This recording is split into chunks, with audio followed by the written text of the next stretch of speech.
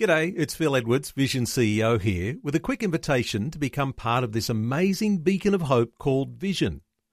Together we can put our love into action to help people of all kinds build or rebuild their lives on the truth of God. Please consider the part you can play during our upcoming Visionathon appeal, remembering that it's your support that makes Vision possible, including this podcast. Audio on demand from Vision Christian Media. I believe this has been God's intention for us all along, that you and I would respond to the unfortunate events of our lives, the small ones, when someone steps in front of us, or the big ones, when the doctor tells us we have a disease that is quite serious, when we enter into a season of deep depression or anxiety, when we lose our job, when we lose our control. The story of Gideon gives us that perspective change. Today with Jeff Vines, pastor, apologist, and Bible teacher.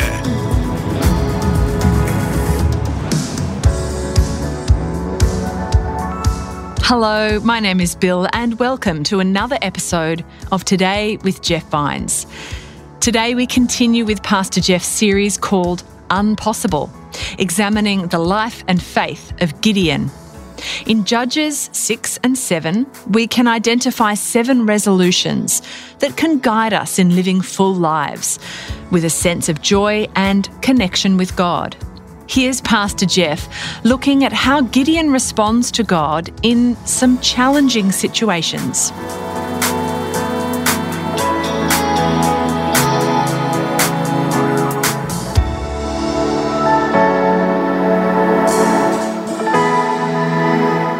I'm in Judges chapter 6 and chapter 7. We continue our series called Unreasonable. And let me just say from the get-go, wherever you are right now, I want to encourage you to keep coming along this journey with us. It's probably one of the most important journeys we've ever taken concerning the relationship we have with God, how God sees our lives, the things He's trying to do in our lives, and the extraordinary life that is available for every Christ follower to live. I've got a friend. Let me just start with a friend of mine, a very close friend, and he's going through a very difficult time right now. In fact, he's about my age, so 35. No, just kidding. He's in his early 60s, and he not too long ago lost his job. Now, this is a guy who's been in the same job for many, many years, very well qualified. There's something definitely happening in our culture today where the older you get, the more experience you get, sometimes disqualifies you for a job because they know they're going to have to pay you more for your expertise. So a lot of companies go for younger, more inexperienced, but also a less economic strain on the business or the company. So my friend is in this position where he's wondering, how am I going to finish? Am I going to finish well? How am I going to live out the rest of my life? And there's a concern that, is God going to provide a job for me so that I can continue to feed my family, continue to do the things that I wanted to do in my older age? Now, what I've noticed, and I mentioned this last week, is I'm very, very good at giving him words of encouragement. Man, I'm quoting scripture.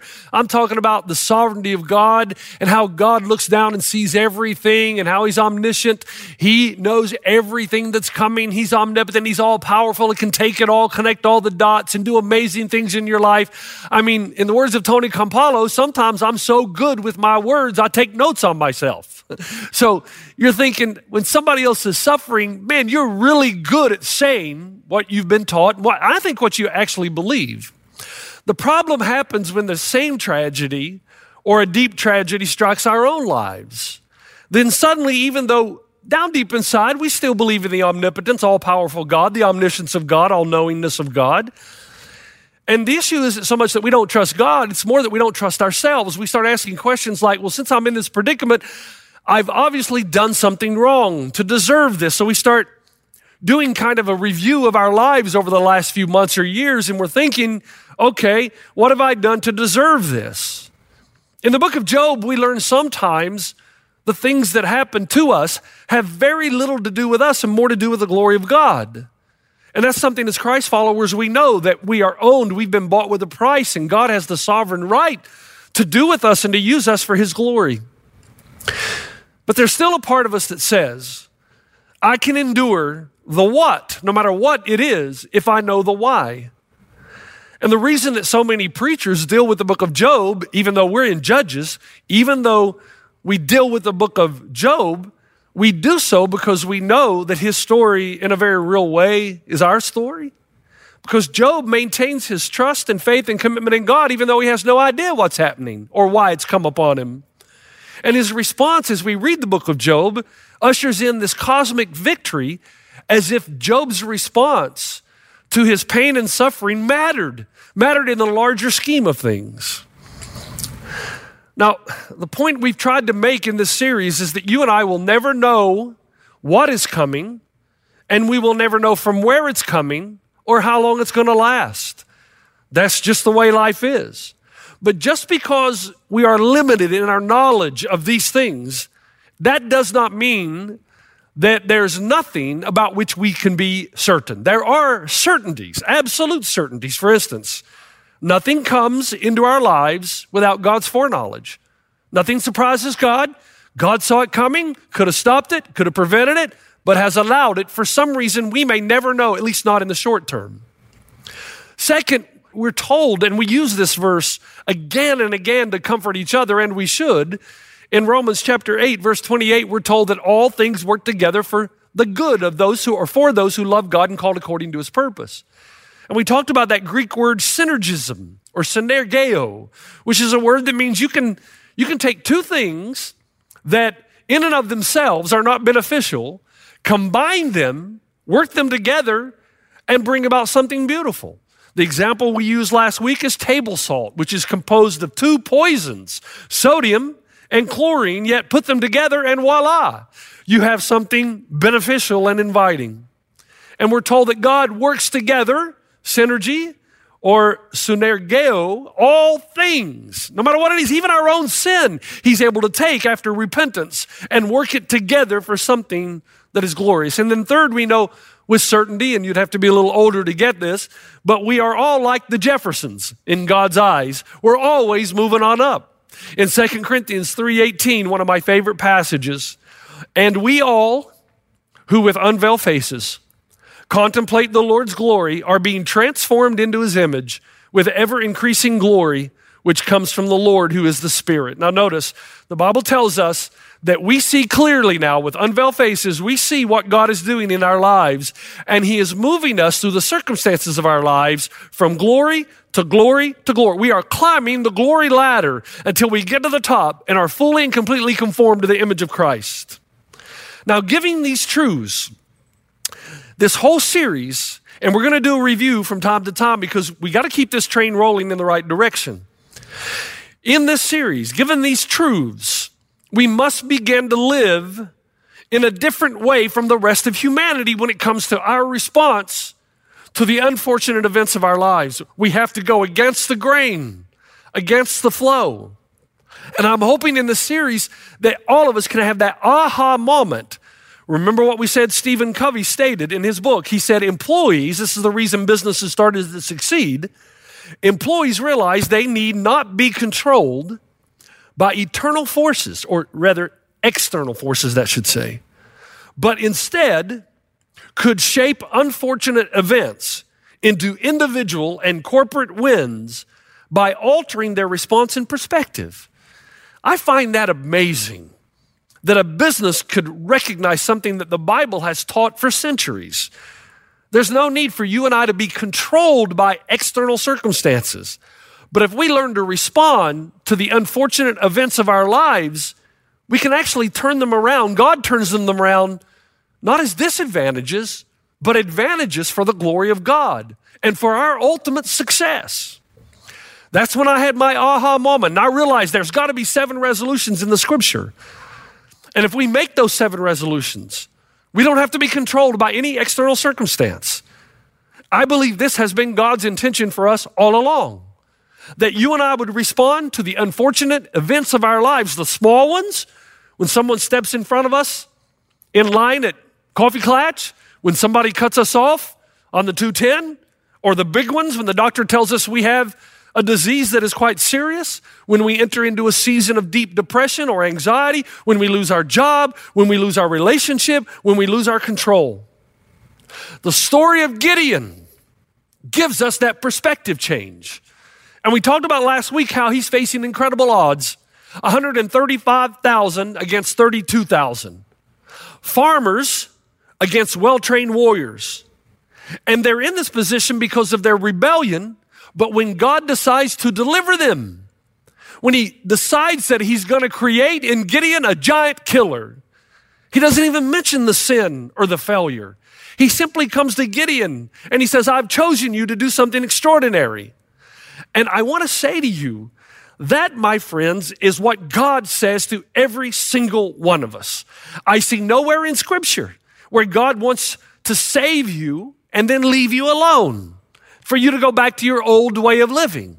He wants to move us from glory to glory so that our life becomes a masterclass, that God engages us so that we may live an extraordinary life. You know, I want to go back to one thing before I get to the resolution. That potter's wheel illustration that I've mentioned many times that astounds me, because the potter's wheel seems to me to be painful. But when a potter has clay on the wheel and it's not forming or conforming to the desired shape or form, he will often take the clay and throw it down and slam it onto the ground and start all over. And sometimes, quite frankly, there have been periods in my life where I feel like the potter, I'm the clay, and God says, you know what? You're not conforming, you're not cooperating. I'm going to have to slam you down and start over. So we said that resolution number one is that I will see the unfortunate events of my life as faith builders leading to the greatest accomplishments of my life. I am saying that God deliberately causes, allows, even sovereignly ordains pain and suffering, even unfortunate circumstances into our lives to equip us, even force us to trust him, to pull the rug out from under us.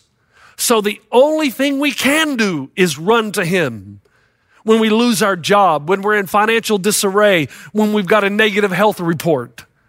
In any situation where we see no recovery, God allows it to come into our lives in order that we may appeal to him, come to him, and realize he's our only hope. And then as he delivers us from the situation, our faith and trust in him grows so that we can move up the next ladder on the glory train, so that we can become everything God wants us to become. That's hard to take, and there's a lot of people who are uncomfortable with that, but the reality is, if we're going to be trained for greatness, the first resolution we have to make and understand is that when unfortunate events come into our lives, God knew, God saw, God understands, and he's doing something majestic, and if we will trust him and him alone, he will deliver us. Now here's resolution 2. We say, I will confirm or affirm that God will often, now this is going to be even more difficult than the first one. I will affirm that God will often require me to do something that seems unreasonable. I will affirm that God will often require me, at least in my human wisdom, to do something that seems unreasonable. I'm in Judges chapter 7, verse 1 and 2. Early in the morning, Jerubbaal, that is Gideon, and all his men camped at the spring of Harod. The camp of Midian was north of them in the valley near the hill of Moreh. The Lord said to Gideon, you have too many men. I cannot deliver Midian into their hands, or Israel would boast against me. My own strength has saved me. Now let's stay together here. What's happening? God has built Gideon's faith in the supernatural by supernatural demonstrations. Gideon is now ready to advance to the next phase of his spiritual boot camp. That's what life basically is for us, folks, a spiritual boot camp. Here's the situation from Gideon's vantage point. There's 135,000 well-trained Midianite warriors. They've set up camp near the hill of Moreh. The Bible tells us the Israelites set up camp, or their tents rather, adjacent to the spring of Harod. Now, I want to show you on a map.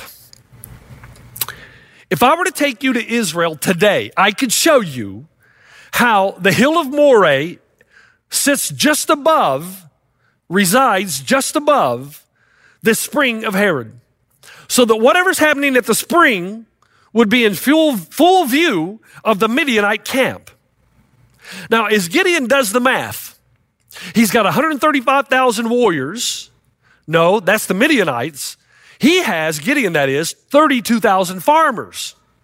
So he approaches the spring with 32,000 farmers as the 135,000 Midianites look on. Now Gideon's coming to this first board meeting in Judges chapter 7, thinking that God is going to give him some special military strategy. He knows he's outnumbered significantly. At this point, he's 4-1. And again, they're warriors versus farmers with picks and shovels. He goes to the meeting. Imagine his consternation in verse 2 when God speaks to Gideon and says, you have too many men for me to deliver Midian into their hands. Now, if you're Gideon, you're thinking, what is this? Is this some kind of new math? What do you mean we have too many men? We're significantly outnumbered. The odds as they presently stand are 4-1. And if that's not bad enough, the Midianites are well experienced, and we're just a bunch of farmers. Now, what's interesting again is God does not feel the need to explain. God sees exactly what he's going to do and how he's going to do it. And why he doesn't share that plan immediately with Gideon, we don't know. What we do know is that God's knowledge and understanding of this battle far exceeds our own. We're not omniscient. He is. We're unable to see what's coming. And even if we did, we really couldn't do much about it. Second, our knowledge is limited, not merely of what's coming, but what is happening all around us at the same time. We don't know what the enemy's thinking. We don't know their strategy. God does. We don't know what they plan to do. We don't know what move on the chessboard comes next. And we don't know what move on the chessboard will bring us ultimate victory. Simply put, there are simply too many moving parts, too many dots to be connected. God, on the other hand, would know every intricate detail about this situation. He controls all the moving parts. He knows exactly what we need to do to win the war and the battle. Given all the variables, he knows what we have to do to succeed in every endeavor. Therefore, and this is important, what may seem irrational and illogical to you because of your limited knowledge becomes actually the key to victory. So because God sees everything and knows how he intends to bring about this victory, he simply says to Gideon, I know this isn't going to make much sense to you, but you have too many men. I'm going to have to sift the army if you're going to be victorious. And he says, Gideon, I'm going to give you 2 tests. Now, Gideon, I'm amazed there's no pushback here. He knows the odds are 4-1. Gideon is already growing in his faith because of his relationship with God. There's no pushback. He admits his own limitation and he says, okay, God, what do you want me to do? Now, here's what God tells him to do. Let's see if we can understand this. God says, Gideon, I want you to take the men down to the spring of Herod. And remember, this will be right adjacent to the enemy camp. And I want you to give the men 2 tests. First of all, I want you to take these 32,000 men and I want you to ask them a simple question. I want you to shout to them, raise your hand if you're afraid to go into battle. And he says, if you are afraid to go into battle, God said, you count all those who raise their hand and you tell everyone who raises their hands to pack up their tent and their stuff and go home. Now you can imagine what Gideon was thinking. In precise words, in verse 3, announce to the army, anyone who trembles with fear may turn back and leave Mount Gilead. Now, if I were an Israelite, again, from a human perspective, I might take this opportunity to skedaddle. Skedaddle is a word we use back in East Tennessee quite often. It just simply means to depart quickly. I'm out of here. I would pick up my stuff and go home. We're outnumbered 4-1. I'm a farmer. They're warriors. We're about to be slaughtered and annihilated. But then think about it. If you pick up your gear and go home, where are you going to go? You're just delaying the inevitable. The Midianites are coming down every year, have been for 7 years, and impoverishing the land of Israel.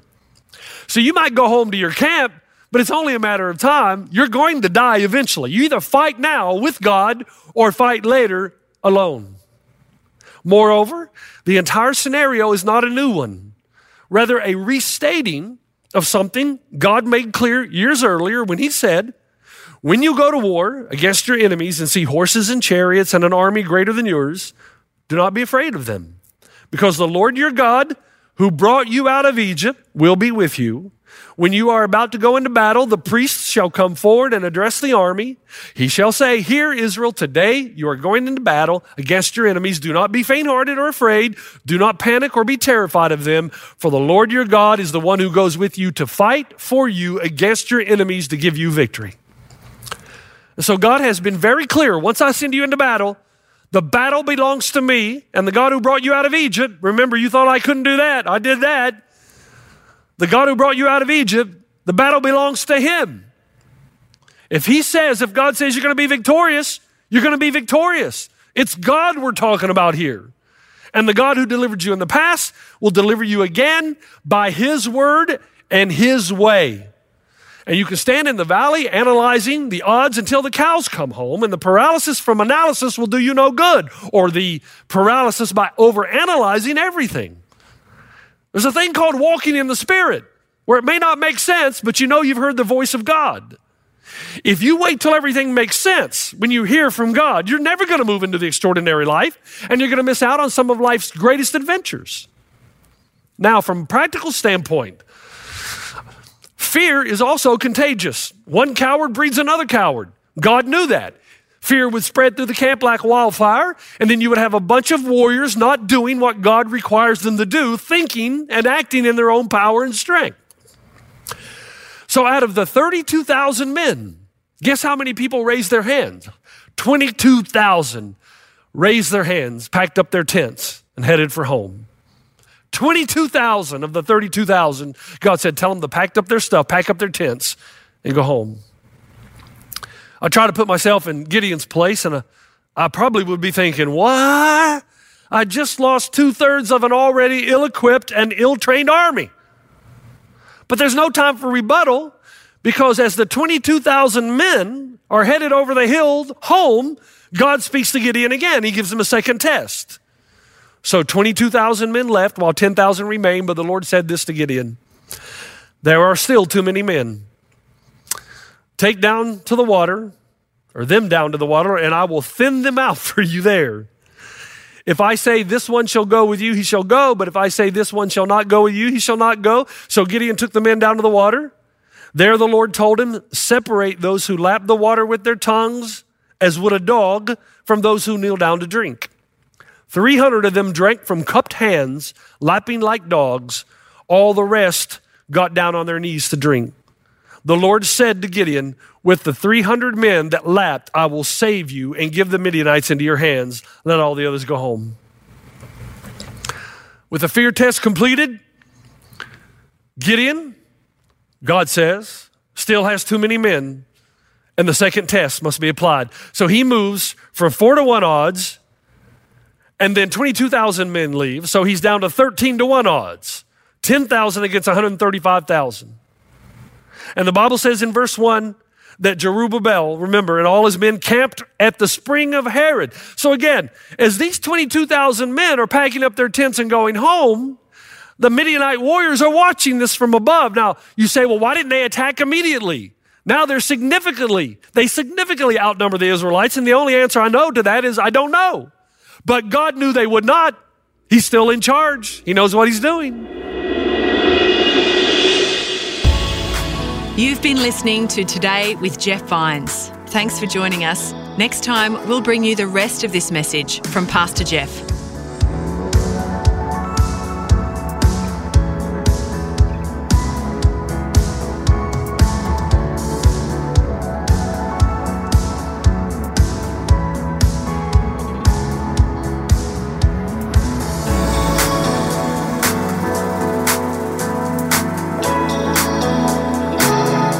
You can listen to more messages like this. Just search for Today with Jeff Vines wherever you get your podcasts. You make me wanna dance and sing with every single breath I breathe. I will bring this offering. You are my wonder, you bring the wonder. Today with Jeff Vines. Thanks for taking time to listen to this audio on demand from Vision Christian Media. To find out more about us, go to vision.org.au.